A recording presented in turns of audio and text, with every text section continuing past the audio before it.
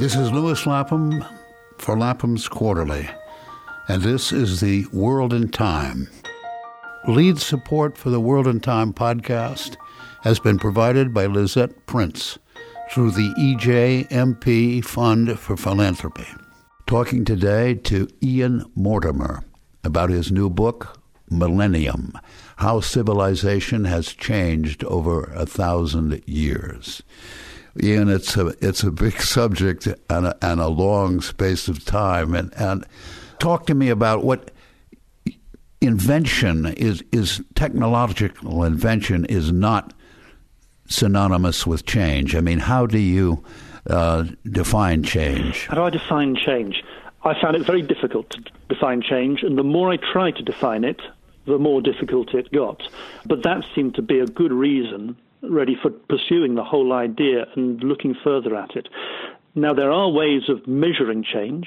There are key indicators that you can use. And at the end of Millennium, I do this for a number of core essentials.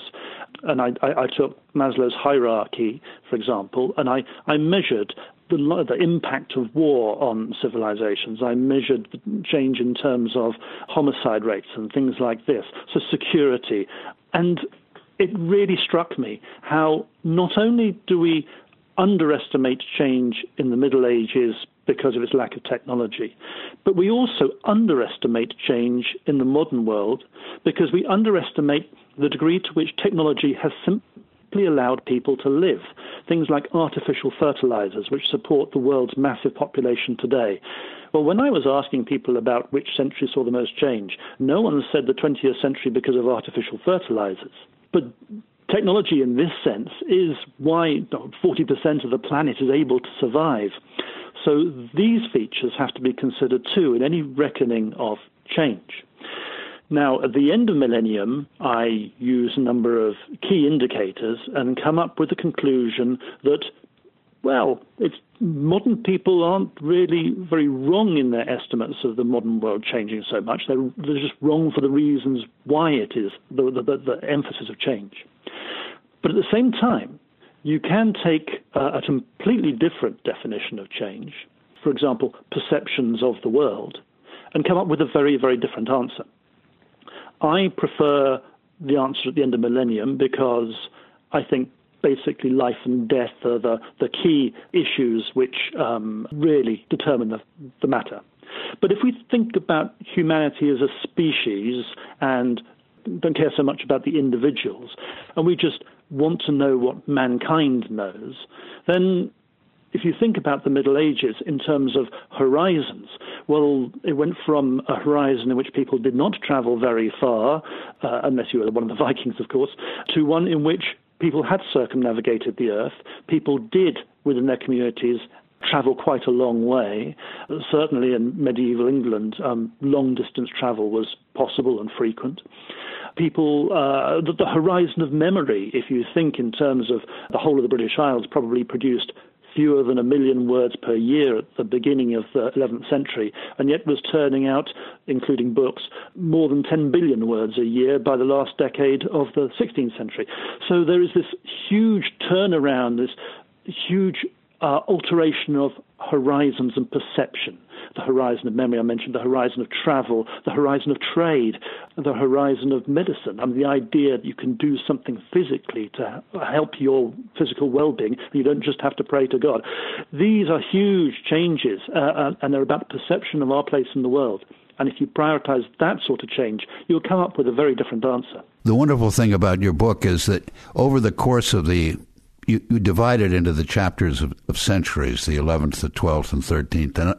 And over the course of those centuries, you touch on the Black Death, the Age of Discovery, printed books and literacy, Reformation, Scientific Revolution, Agricultural Revolution, Industrial Revolution. You hit all of the kind of marks that people would associate with change. But you also point out that it's change, the seed can be planted in one century and not bloom for another. In other words, it doesn't spring out of invention, it has to meet a need. It has to meet.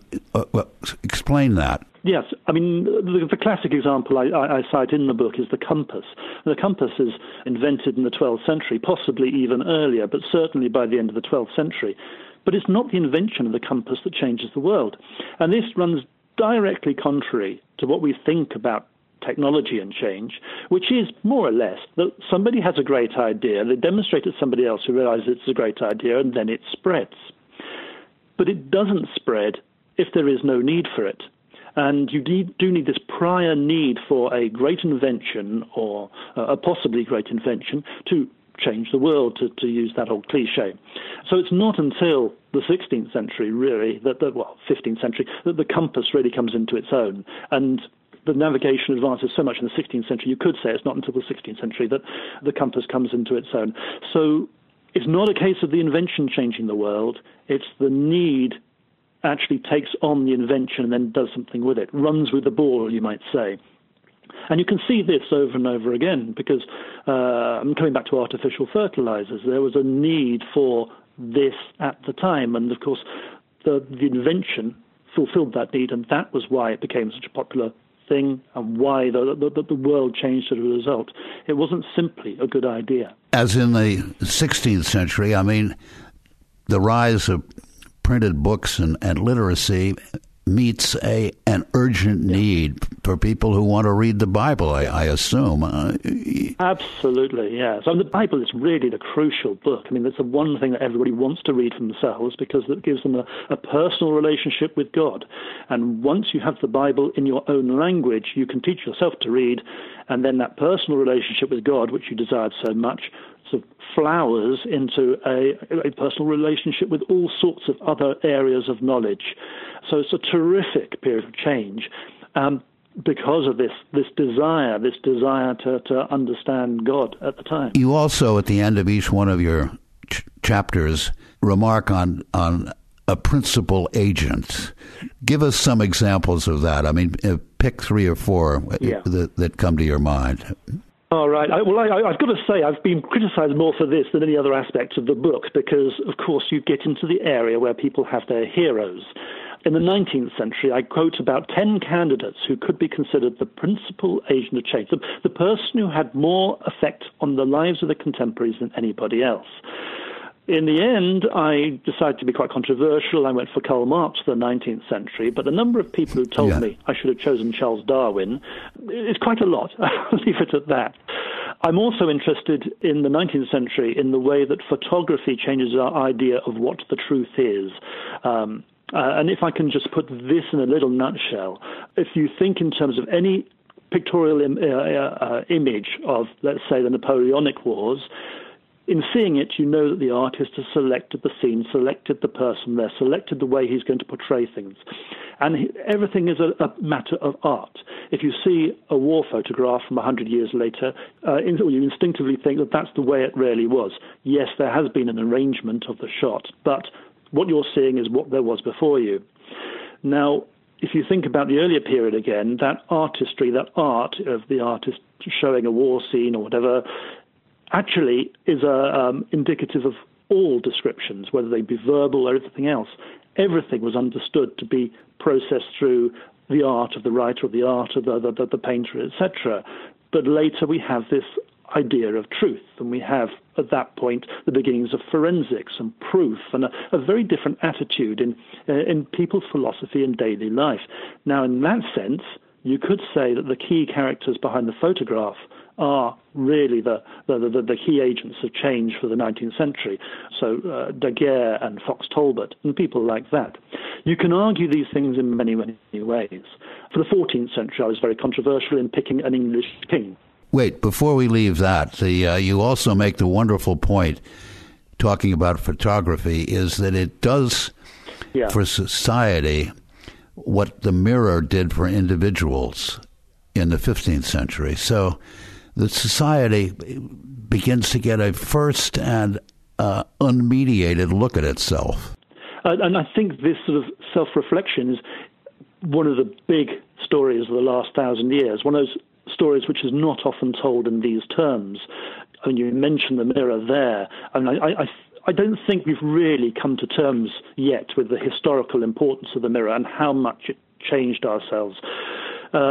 And this is something I've been thinking about quite a lot recently. I did a keynote lecture at the University of Southampton recently on the development of the sense of self, and based around the mirror in the Middle Ages. Because if people don't have a sense of self, they can't correspond with sort of patterns of how selves are meant to behave. There's some work by psychologists in the 1970s which has been proven over and over again to have validity, in that the more of a sense of self an individual has, the more they can be made to conform to certain patterns or encouraged to operate in certain ways. They can be disciplined much more easily, etc. And you can see this as part of the civilizing process, as Norbert Elias called it. So that the sense of self growing over the Middle Ages correlates with the declining violence in society. Now, if you take this through to the modern age and the society's own sense of itself, and I would say culminating in 1968 with our first picture of Earth from outer space, this long story of mankind coming to know itself, to follow the Apollonian dictate, then I think we see huge changes and a civilizing effect on the whole of society.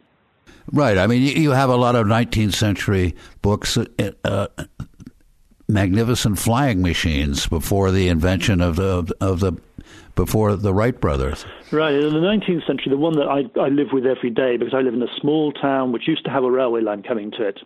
This is a small town on the edge of Dartmoor, a large plateau in the southwest of England. Now, it was a real centre for itself. You had wheelwrights, you had carters, you had lots of inns. It was a real centre until the railways came. It had the life sucked out of it through the railways. The railways obviously developed in England really, really rapidly, and communities were just torn apart as young people sought opportunities in towns. You see mass demographic change as a result of the railways. And the communications, at the same time as the telegraph ran along the railways, obviously changed people's perception of place. Communities are altered profoundly, and the whole sense of place and what a place offers changes profoundly.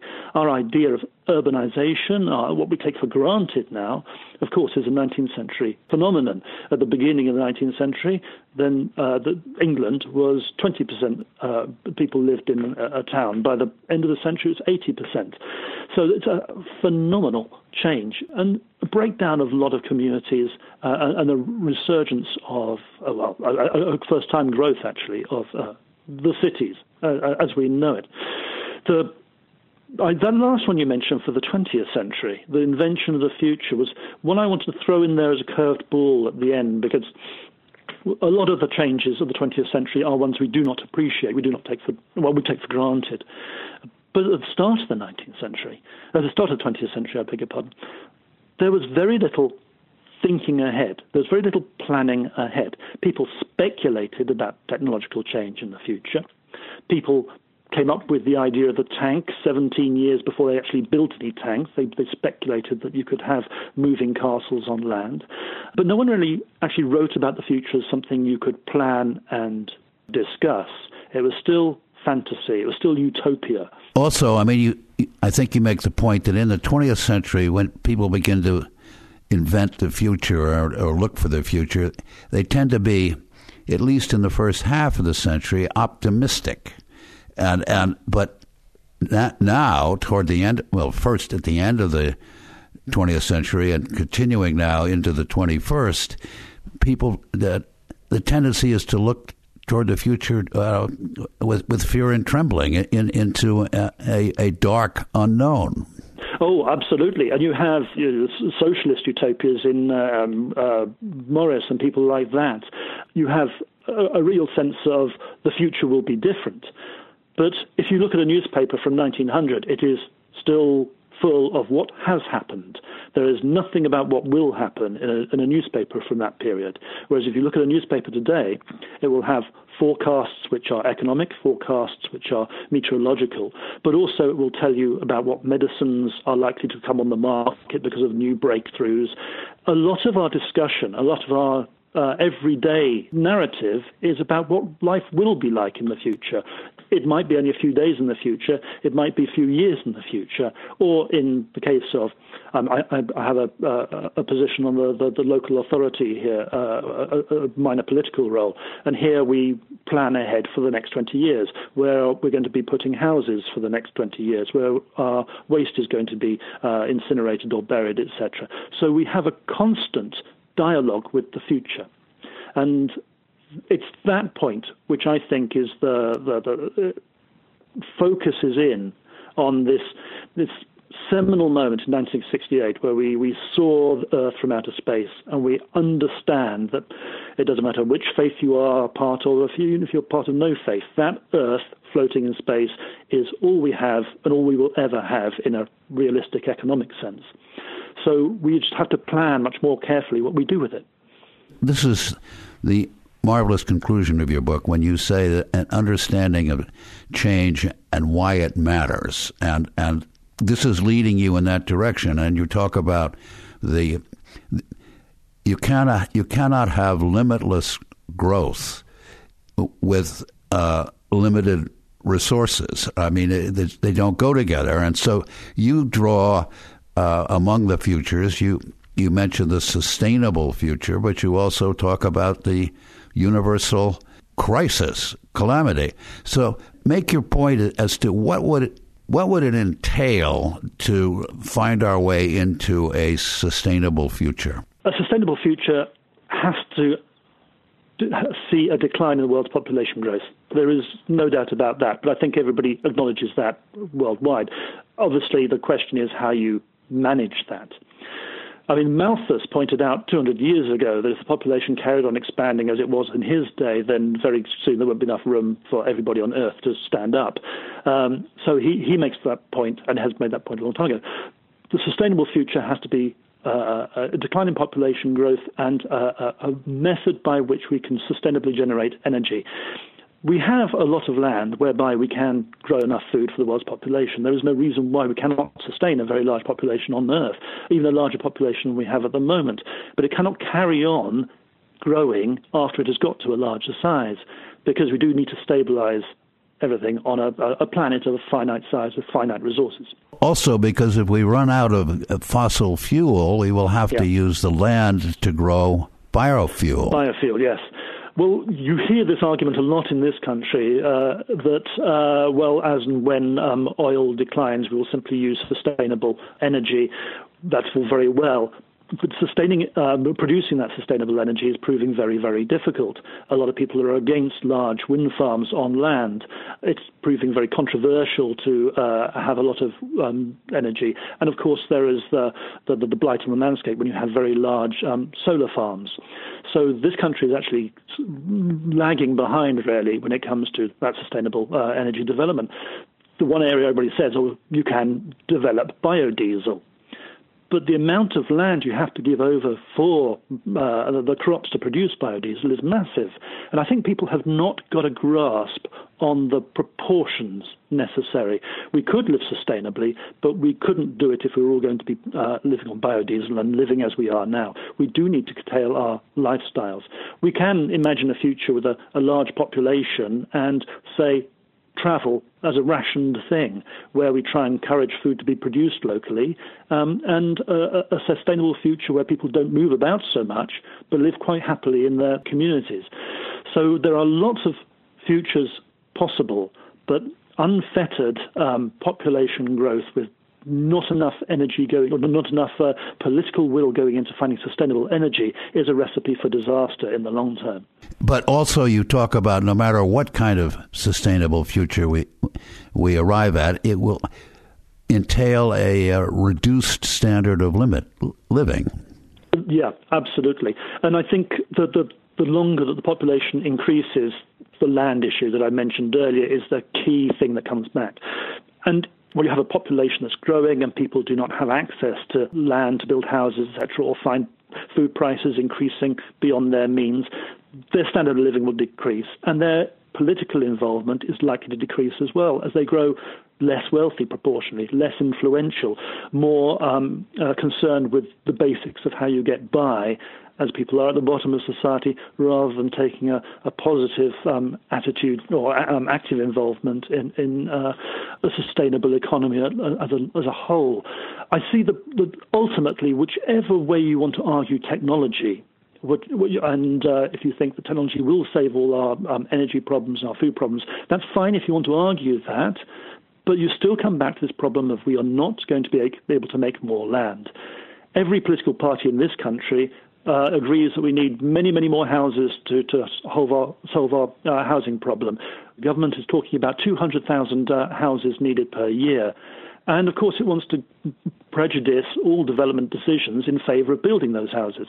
But where is the land coming from? We can't create that much more land that easily. But you also suggest that no matter what happens in terms of what kind of sustainable future we manage to make for ourselves, democracy is probably not going to sustain itself. I think it's vulnerable because I think the more hard-pressed people get as the population of the Earth grows to the extremes, then I think it's going to result in a large number of people almost voluntarily opting out of democracy because they will prioritize more immediate concerns. And ironically, you can see a parallel of an extreme nature 1,000 years ago when one of the major reasons why people were enslaved in the 10th and 11th centuries was because they sold their children into slavery because they simply couldn't afford to feed them, or they sold themselves into slavery in some cases because they couldn't afford to eat otherwise. The impoverishment of people at the bottom of society means they fall out of democracy. And I see, I read reports of this happening in certain countries in the world. Russia, for example, is said to have over 500,000 people living in conditions that are equivalent to slavery, and yet you have phenomenal wealth in that country too. So I see these inequalities as perhaps being a feature of a sustainable society moving forward. So it requires a form of hierarchy, social arrangement, more like the one in place in let's say 1800 than in 1900, right? Yes, I mean, I would have thought in the 1800s you have a number of people there who are not particularly bothered that they do not have the vote because their concerns were more immediate about feeding a family, etc. But I do not see the sustainable future as being one which is harmonious and democratic, though I would really like to believe that. And if anybody can show me I'm wrong, I'd be very So would many of your fellow men, I am sure, but you on the non-sustainable future, the one you call universal crisis, how does that turn out? Well, I'm constantly minded that the Roman Empire was an extremely civilized organization, call it what you will, and when it collapsed in such a way that the Dark Ages is a valid term because it actually destroyed the records of its own collapse, which I find a really interesting feature of human development. And I think when a society collapses in that way, so that written records are just completely lost, there is no civilized record of the society in decline, then I think, well, that wasn't planned. That was a society just in total meltdown. And you can see that happening again. That's what I think is the most extreme interpretation. You basically have the much-feared breakdown of law and order as the economic systems of the world seize up. People do not have a means to move food around. Populations are desperate. They start moving around out of control. I can see it could happen. And I think the lessons of history ought to keep our eyes open to these terrible possibilities. I am reasonably sure that it's not going to happen, but I don't think we should rule it out. What I see as more likely is something more akin to the tyranny of states where individuals take control. Well, let me now go to the end of your. This is to my mind, Ian. This is a marvelous book, and the way you end it is. I'd ask you to read the last 5-6 sentences because although you can see many dismal outcomes, you still remain optimistic. And why is that so? What doesn't change? What doesn't change? Well, these are the last lines of the book. At the end of it all, I find myself wondering what hasn't changed over the last 1,000 years, and what won't change over the next. At first, those questions seem vast and overwhelming. But then I think about them again. I picture a troubadour singing in the shadows of a hall fire. I imagine thousands of people walking beneath the overhanging eaves of narrow streets to see Shakespeare's plays. I hear the shouts of drunken farm workers in the candle-lit gloom of a 17th century inn as Jan Steen studies their ruddy faces, preparing to paint them. The simplicity of the answer makes me smile. What doesn't change is that we find so many things in life worthwhile. Love, beauty, children, the comfort of friends telling jokes, the joy of eating and drinking together, storytelling, wit, laughter, music, the sound of the sea, the warmth of the sun, looking at the moon and stars, singing and dancing. What won't change? Everything that allows us to lose ourselves in the moment. Everything that is worth dreaming about. Everything that is without price. That's a wonderful 2 paragraphs, and I'm truly delighted to become acquainted with your book. Now, Ian, thank you for talking to us today about your new book, Millennium, How Civilization Has Changed Over 1,000 Years. Lapham's Quarterly brings voices from the past up to the microphone of the present. Save more than 30% off the cover price and subscribe today for only $49. Visit laphamsquarterly.org/podcast for more details.